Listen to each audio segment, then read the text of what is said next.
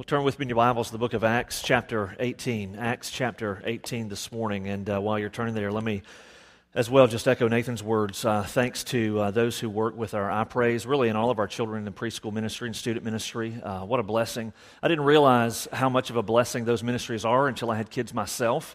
And I get to hear the impact and I get to see the overflow of what comes out that you've poured in already.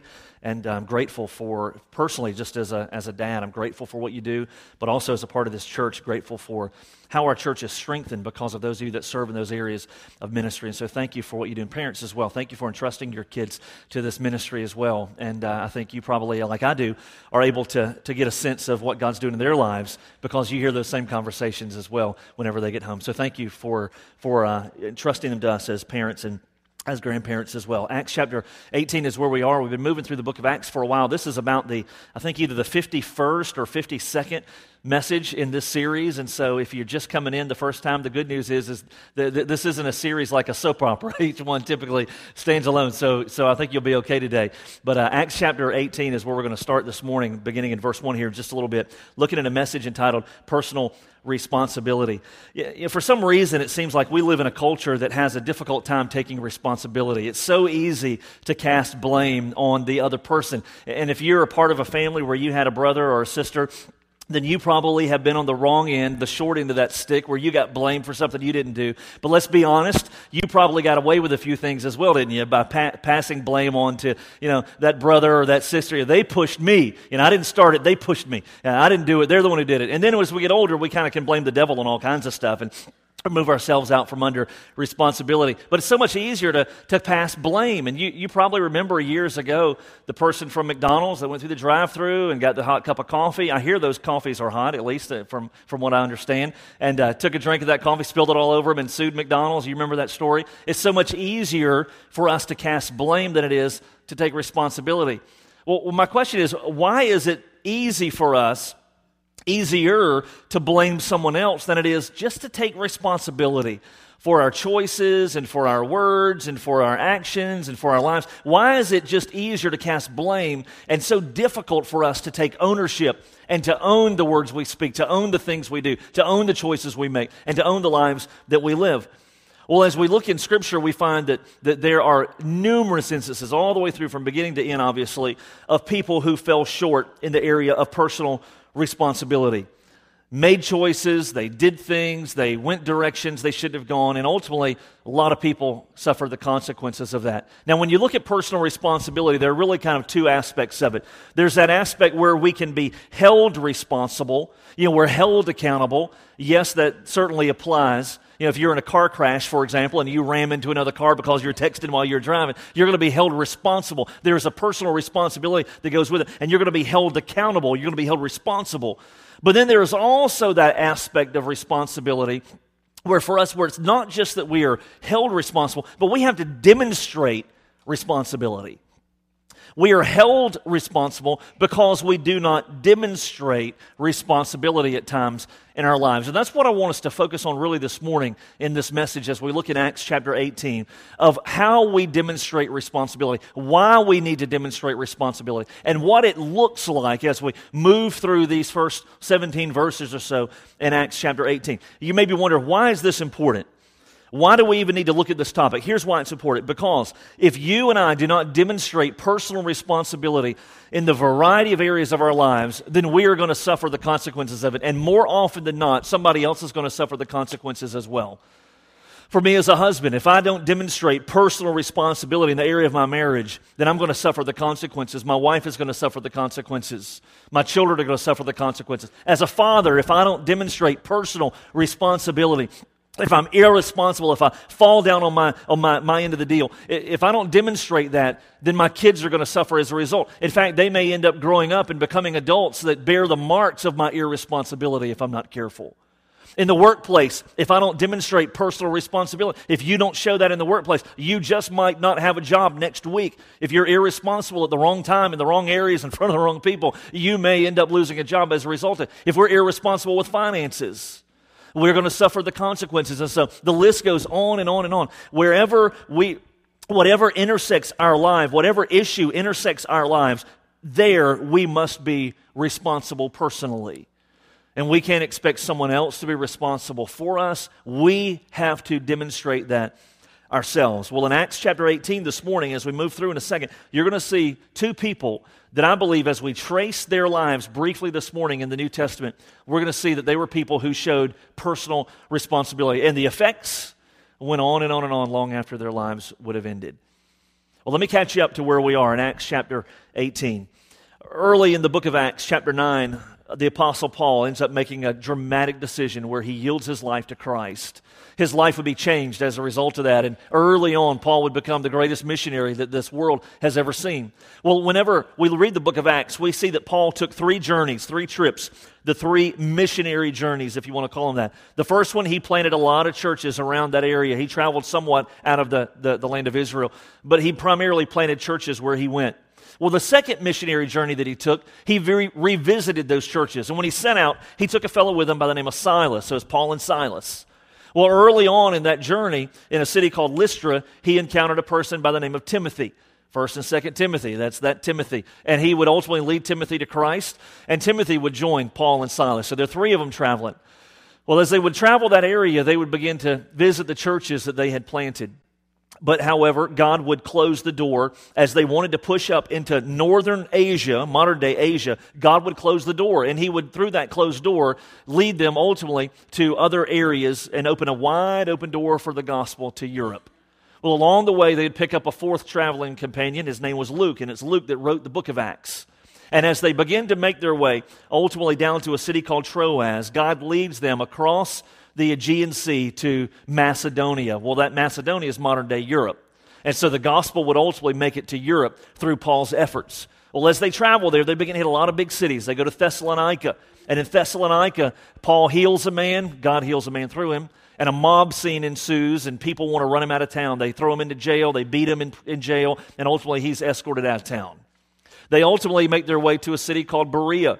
And in Berea, they experience much the same. People run them out of town. They don't want to hear the gospel. They don't want to hear about Jesus. Ultimately, they travel through some other cities, but they make their way to Athens. Athens, Greece. It was the leading cultural center of the day, the leading philosophical center of the day. And as they go to Athens, what Paul encounters there are a bunch of people just don't care. And he talks about Jesus, and he talks about the resurrection. And he's there in the center of the world for philosophy and for new thought. And he's preaching Jesus Christ. And the people just don't care. They mock him. They ridicule him. And ultimately, he leaves, as we'll see in a little bit, more than likely discouraged and beat down. Well, he comes then to the city called Corinth. And it's in Corinth that we pick up this morning in chapter 18. It's about a 2-day journey from Athens to Corinth. 53 miles Paul would travel.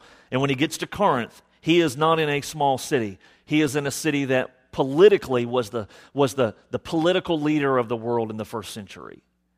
When he gets to Corinth, he encounters lostness, people who need to hear the gospel. Now, let me just tell you something about Corinth. Corinth was a port city.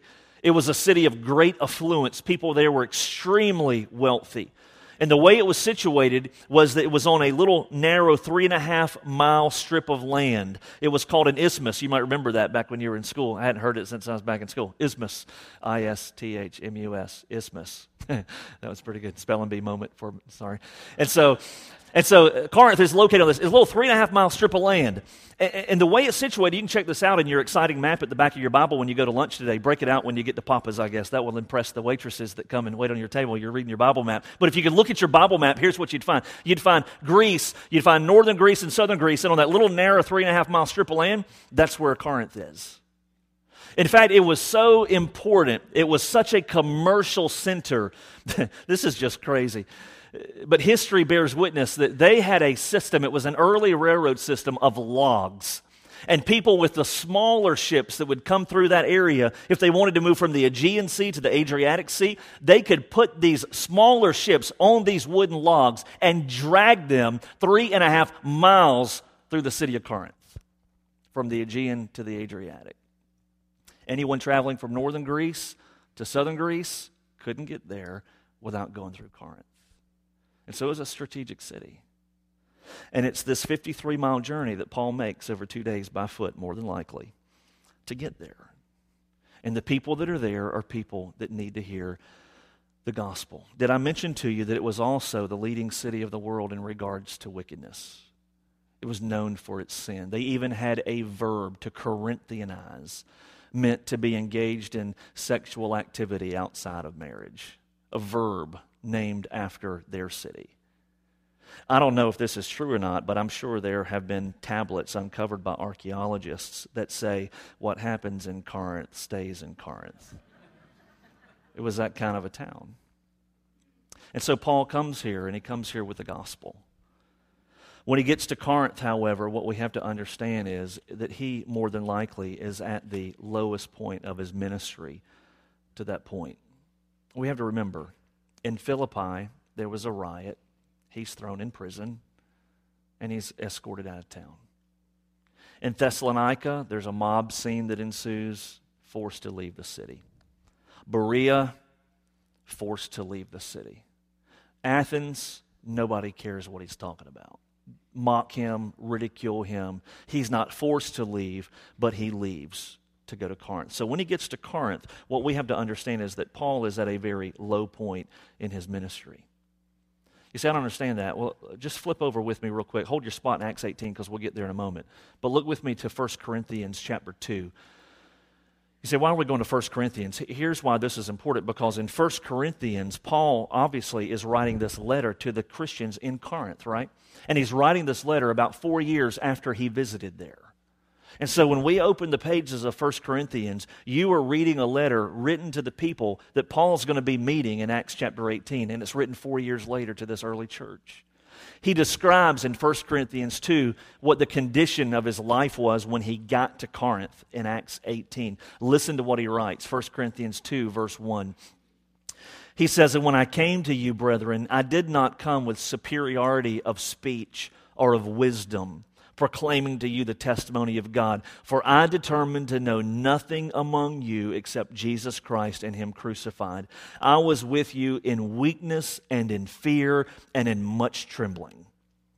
And my message and my preaching were not in persuasive words of wisdom, but in demonstration of the Spirit and of power, so that your faith would not rest on the wisdom of men, but on the power of God." Paul says, when I came to you guys 4 years ago, I came to you in fear and in weakness and in trembling. It was an arduous journey that he had taken already through these cities. And when he got to Corinth, what he would find was that God would give him a breath of fresh air. God would give him encouragement. Let me just stop for a moment. I didn't say this in the first service, but let me just say it here.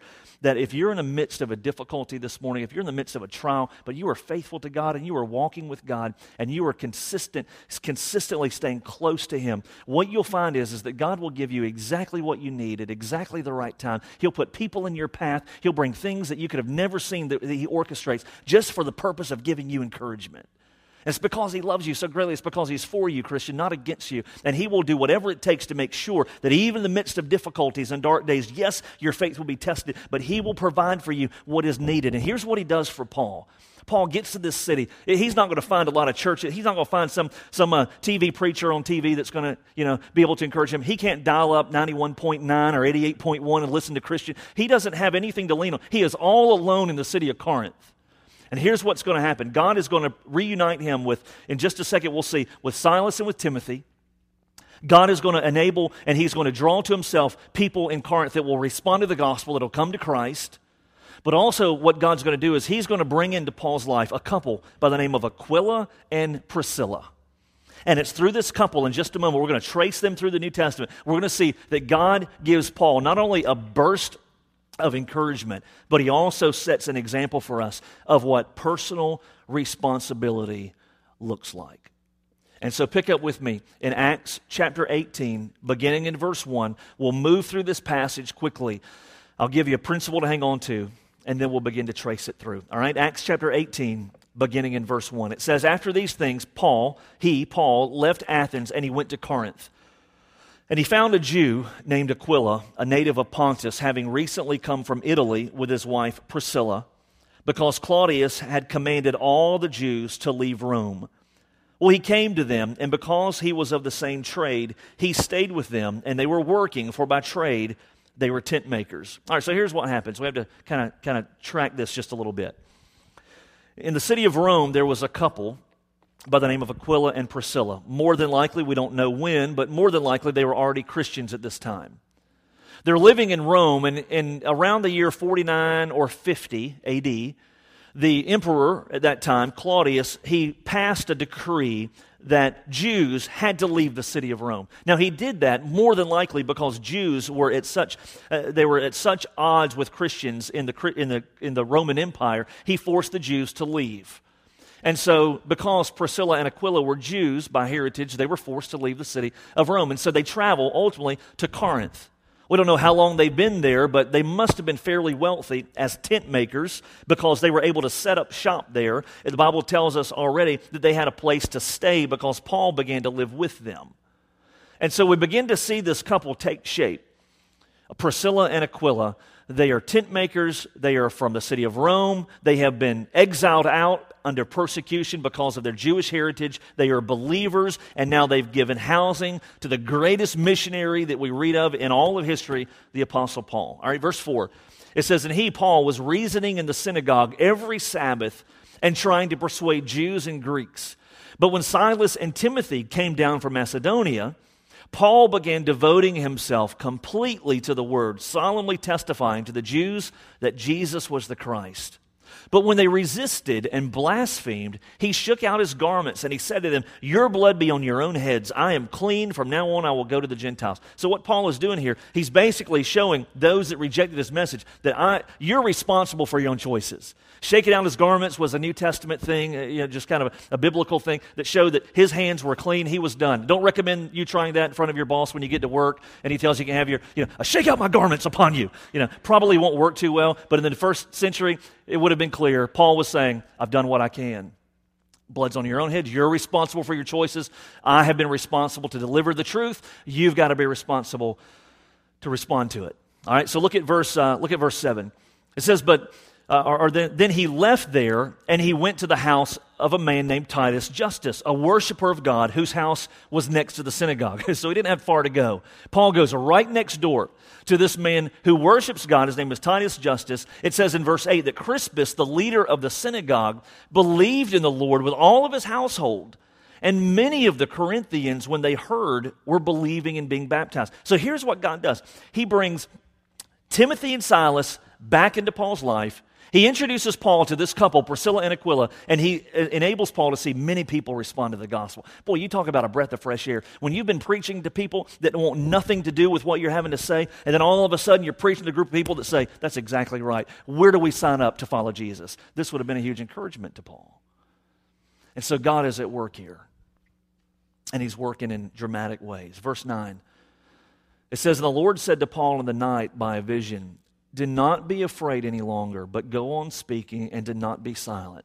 For I'm with you, and no man will attack you in order to harm you, for I have many people in this city.' And he settled there 1 year and 6 months, teaching the word of God among them." Paul would stay in this city, in the city of Corinth, for 1.5 years, 18 months. Paul would stay there in this city. And he'd preach the gospel, and he would teach them the word of God, and he would help them to hopefully have everything they needed to grow deep in their walks with God. Well, verse 12 tells us that there was some opposition, again, because the gospel message is polarizing. It still is today. It says, "But while Gallio was proconsul of Achaia," that's the region where Corinth was located, it says, "the Jews with one accord rose up against Paul. They brought him before the judgment seat, saying, 'This man persuades men to worship God contrary to the law.' But when Paul was about to open his mouth, Gallio said to the Jews, 'If it were a matter of wrong or vicious crime, O Jews, it would be reasonable for me to put up with you.'" He sounds like a real warm, fuzzy guy, doesn't he? This leader, this Roman leader, is basically telling the Jews, this doesn't involve me. Verse 15, "But if there are questions about words and names in your own law, look after it yourselves. I am unwilling to be a judge of these matters." And he drove them away from the judgment seat. They all took hold of Sosthenes, the leader of the synagogue, and they began beating him in front of the judgment seat. But Gallio was not concerned about any of these things. Now, interestingly, you don't have to turn there, but in 1 Corinthians chapter 1, verse 1, just listen, Paul, when he writes the Corinthians 4 years later, Here's how he begins the letter. Paul, called as an apostle of Jesus Christ by the will of God, and Sosthenes, our brother, to the church of God which is at Corinth. Apparently, if this is the same fella, that Sosthenes that was taken out and just beaten by the Jews ultimately came to Christ. And he becomes one who partners with Paul within 4 years. So here's what we're going to do. From now on, we're not going to offer invitations at the end of the messages on Sundays. We're just going to come out and we're going to beat you until you come to Jesus. And that'll be your testimony. I once was lost, but now I'm found. I once had clear complexion, and then I got all bruised up, and I came to Jesus. I don't know. We can write songs about that. So interesting. Sosthenes, apparently, same person, would come to Christ. So God is working dramatically. I mean, the synagogue just lost their leader because he followed Jesus along with his whole household. Already, Crispus did that in verse 8. Now you got a new synagogue leader, Sosthenes. They beat him, and ultimately he comes to Christ. So God's working through every different variety of circumstances, as you can imagine. But yet there was opposition.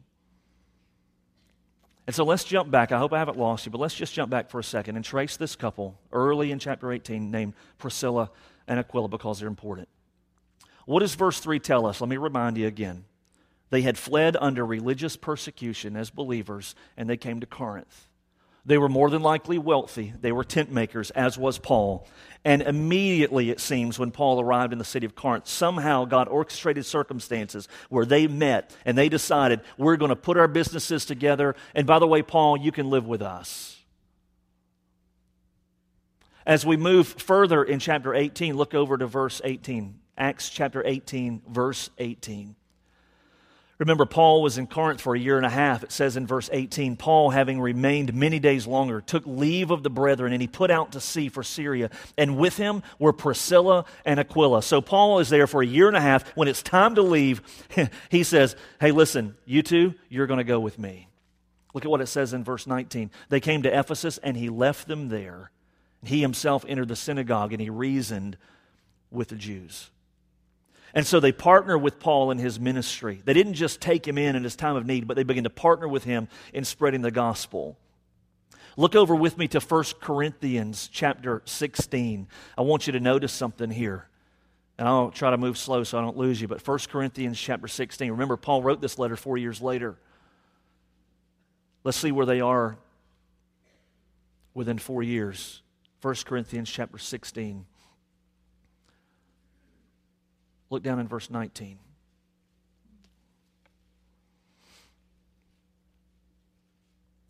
It says in verse 19, the churches of Asia greet you, Paul says to these Corinthians 4 years later.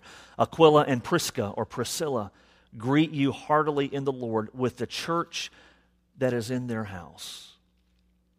And so now we find that this couple has a church that is meeting in their house. More than likely, that letter to the Corinthians was written from Ephesus. And so whenever Paul left them there, more than likely at some point, a church began. And their house was the meeting place. Well, eventually, as time would move forward, they would make their way back to the city of Rome from which they had come. And so look back, if you will, one book to the last chapter of Romans, Romans chapter 16. And I promise you we're going somewhere with this. Romans chapter 16. Paul now writes to the church in Rome. Look at what it says in chapter 16 there, beginning in verse 3. Paul writes to this church in Rome. He says, greet Prisca or Priscilla and Aquila. All right, so now they're not in Corinth, they're not in Ephesus, now they're back in Rome. He says, greet Prisca, Priscilla, and Aquila, my fellow workers in Christ Jesus. And then he shares a little bit. He says, verse 4, who for my life risked their own necks. To whom not only do I give thanks, listen to this, but also all the churches of the Gentiles. Verse 5, also greet the church that is in their house. So here's what we're beginning to learn about this couple. In Corinth, they take in a beat-down missionary. In Ephesus, they plant a church and allow it to meet in their house. In Rome, they're allowing a church again to meet in their own house. Paul gives testimony of them, and he said it was for him that they risked their own necks. And so these are not just casual Christians that just follow Christ when it's convenient. They followed Christ when it could have cost them their very lives.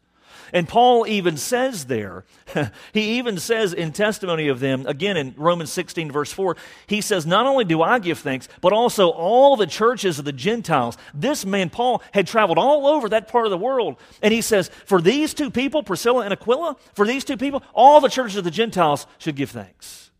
What if it was said of you? What if the greatest, let's say Billy Graham in his prime, what if he stood up and on some telecast that went nationwide into all the countries of the world, what if he said, and I'd just like to take a moment to thank, and he said your name, because all of the churches of America are indebted to them.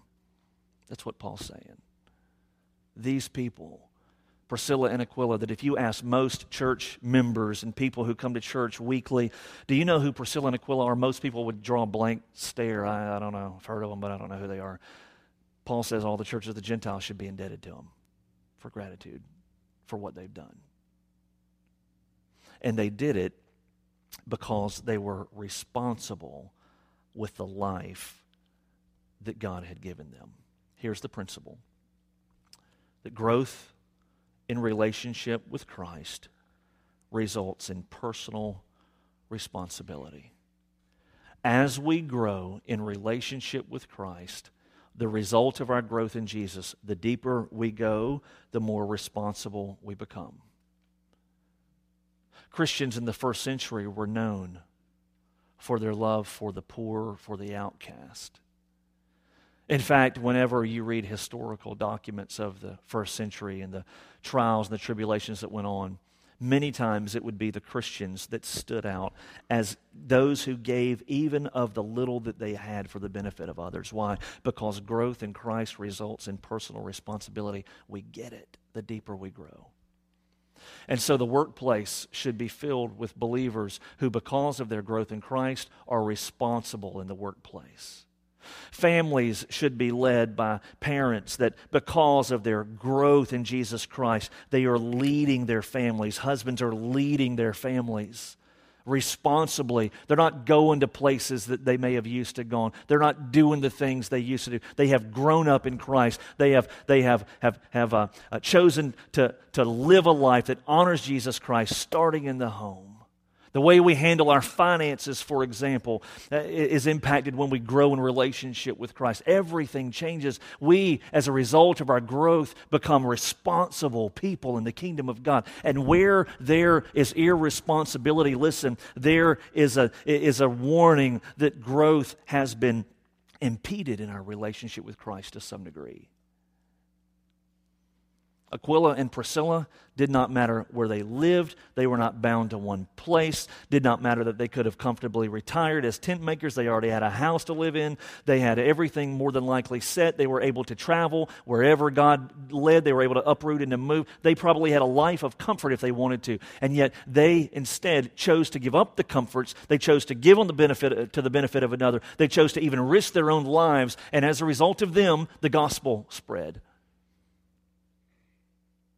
And they're an example that growth in our relationship with Christ results in personal responsibility. So let's just look at some of the areas of life today.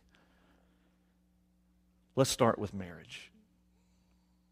Husbands, wives, how responsible are you within your marriage? If you claim to be a follower of Christ, the Holy Spirit indwells you, and He's already given you everything needed for godliness, and He promises to walk with you, then how responsible are you in the area of marriage? Are you leading your families? Husbands, are you doing everything that you can to ensure that one day your wives will hear the words, "Well done, my good and faithful servant"? You're the person that God has put in closest proximity to her that will help to sharpen her. Did you know, someone said this in our premarital counseling whenever Susie and I first got married, and it stuck with me ever since, and I've stolen it, and I use it when I do premarital, that your spouse, if you're married, your spouse is God's heavenly sandpaper. Yep. And the way He will mold and shape you into the image of Christ as a believer will primarily be through the instrument of your spouse. And those areas such as impatience that need to go, and God's wanting to teach you about patience, then the way He's going to teach that more often than not, I believe, is through the one who is closest to you. That's your spouse. Those areas of life that you need to grow in, if you're married, then God is going to use your spouse to help to mold and to shape you and to help conform you into the image of Christ. He's going to help you to understand what goodness looks like. He's going to help you to come to the place to where you grow deeply in your relationship with God. And He's going to use your spouse to help to mold and shape you. And so how responsible are you in your marriage? What about as parents? We just had a whole host of children up here singing. I didn't even count them. I don't know. I'm guessing 40. I know some of you probably did. Guessing probably 40 kids that were up here singing. Parents, how responsible are you to pour into your kids? And if your kids arrive 20 years from today to the place where you aren't currently, will you be happy for them or will your heart be broken? If they arrive 20 years from now to the place where you are today, will you be happy for them or will your heart be broken? You are responsible. I am responsible as parents to show to our children what the life of Christ looks like. Are we perfect? No, far from it. But can we strap it up and can we pick ourselves up and can we demonstrate Jesus Christ to them? Demonstrate what the Christian life looks like. Why? Because we are responsible to do that. What about the area of your heart? Proverbs chapter 4, verse 23 says, above all things, guard your heart. Above all things, guard your heart, for from it flows the well springs of life. I still remember my wife, Susie, sending that verse to me in an email before we were married. It's probably her favorite verse. Above all things, guard your heart with all diligence, for from it flows the well springs of life. If you lose your heart, you lose your life. If you lose your heart, you lose everything. If your heart gets away from you, you lose infinitely more than you can ever even imagine. So it says, guard your heart. In the Hebrew, it means above all guarding, guard your heart. You put passwords on your computer. We have passcodes for our checking accounts. Above even that, guard our heart. We put locks on our door and security systems in our cars. Even above all that, we must guard our heart. We guard those things that are precious to us. We guard them with intensity, but the Bible says, above all things, above all guarding, guard your heart. Why? For from it flows the well springs of life. And so how responsible are you to guard your heart today? Are you guarding what gets into it? Are you guarding the places where you go? Are you guarding the influencers in your life? Because those who influence you, they're called influencers for a reason, because you will become a product of those who influence you. And if we're not being poured into by those who walk with God and who have a heart, who run hard after God, then we're going to be, ultimately, if we're influenced by the world, we're going to become just like the world. And we're responsible. Growth in Christ results in personal responsibility. What about finances? How responsible are we in the area of finances? Priscilla and Aquila gave out of their own good. They opened up their home. More than likely, perhaps even shared of their own vocational income for the benefit of Paul. Very possibly. And yet today we look at the work going on in this world and we look at the church in this country in which we live, and here's what we tend to see is that there is a huge difference between the money we spend for ourselves and for those things that will never last and the money invested into the kingdom of God. I would have a sneaky suspicion that for many Christians, they spend more on their family pet than they do to help advance the missionary cause of the gospel across the face of this globe. And where people are dying in hot countries that are closed access to the gospel today, regions, countries where there are over 50 countries that are closed access to the gospel, from my understanding, where that's happening and missionaries are dying, we have no problem spending more money on our Netflix account or to feed Fido or to help keep a media package on our cell phone than we do to give so that the gospel can be heard by people who will bust hell wide open if they don't get access to it. That's irresponsibility. Growth in Christ results in personal responsibility where He owns everything, even the finances, not just we don't own just the 10% or the 90%. God owns every ounce of it. God owns every penny of it. Every bit of it is His. And we're responsible to use it in a way that glorifies Him. Does it mean we don't ever spend money on ourselves, things we enjoy? No, it doesn't mean that. But there is a balance issue in the lives of most believers today in that area because we're not responsible. And then last, what about your relationship with God? Paul would say, your blood is on your own head. I've shared the gospel. God has no grandkids. You're not getting to heaven because mom or dad were Christians. You have to make the choice yourself. And it's the same for us. And so where do you stand with God? That's a choice for which you are responsible, for which you are accountable. Paul would write in 1 Corinthians 4, verse 1 and verse 2, 40 years later, let a man regard us in this manner, as servants of Christ and stewards of the mysteries of God. He says, in this case, moreover, it is required of stewards that they be found trustworthy. Growth in Christ results in personal responsibility. And so in the areas of life, how then responsible are you? Let's pray. Lord, we've been reminded even this week in the media of the devastation that comes through the irresponsibility of even one or two people. Lord, our responsibility is personal, yes, but it is also corporate, because when we're honest, more than just ourselves are impacted by our own lives. And where we choose not to be responsible, God, where we are immature in our relationship with you, where we do not grow deeply, and as a result of that, we never begin to think like you, we never begin to live the life of Christ, others will be impacted as a result. Lord, what we reap, we sow. It's not punishment, it's just simple biblical principle. And Father, we pray today that we would understand the implications of a message like this, that being responsible by growing deep in our relationship with you can protect us from a load of heartache. But at the same time, as Priscilla and Aquila embody for us, God, lives that are lived responsibly, where the cross is the central component of life, so much can be accomplished. And so, Lord, I pray across the board for those of us here today that we would take inventory of our lives and to see where we are being irresponsible, that we would understand the need to spend time with you daily in your word, in prayer, growing, letting you change and mold and shape us. For through that, Lord, not only comes joy and fulfillment and ministry, but, Lord, also responsibility.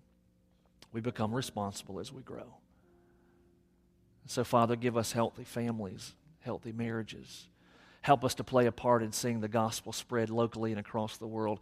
Help us to see fruit that comes out of the areas of our lives, to be responsible citizens and workers in every area, because we grow deeply with you. God, for those today that don't know you, Lord, doing better won't fix them. Lord, what they need is a Savior. And Lord, the message of the gospel that Paul proclaimed holds true today, that Jesus, God himself, came and he died and he rose, so that any person who turns from sin and repents, accepting Christ as Savior and as Lord, can be saved, can be forgiven, can be made right, can be a part of your family. And so lead those today who don't know you to make that choice, even right where they sit this morning. Bless now these decisions, for it's in Jesus' name we pray. Amen.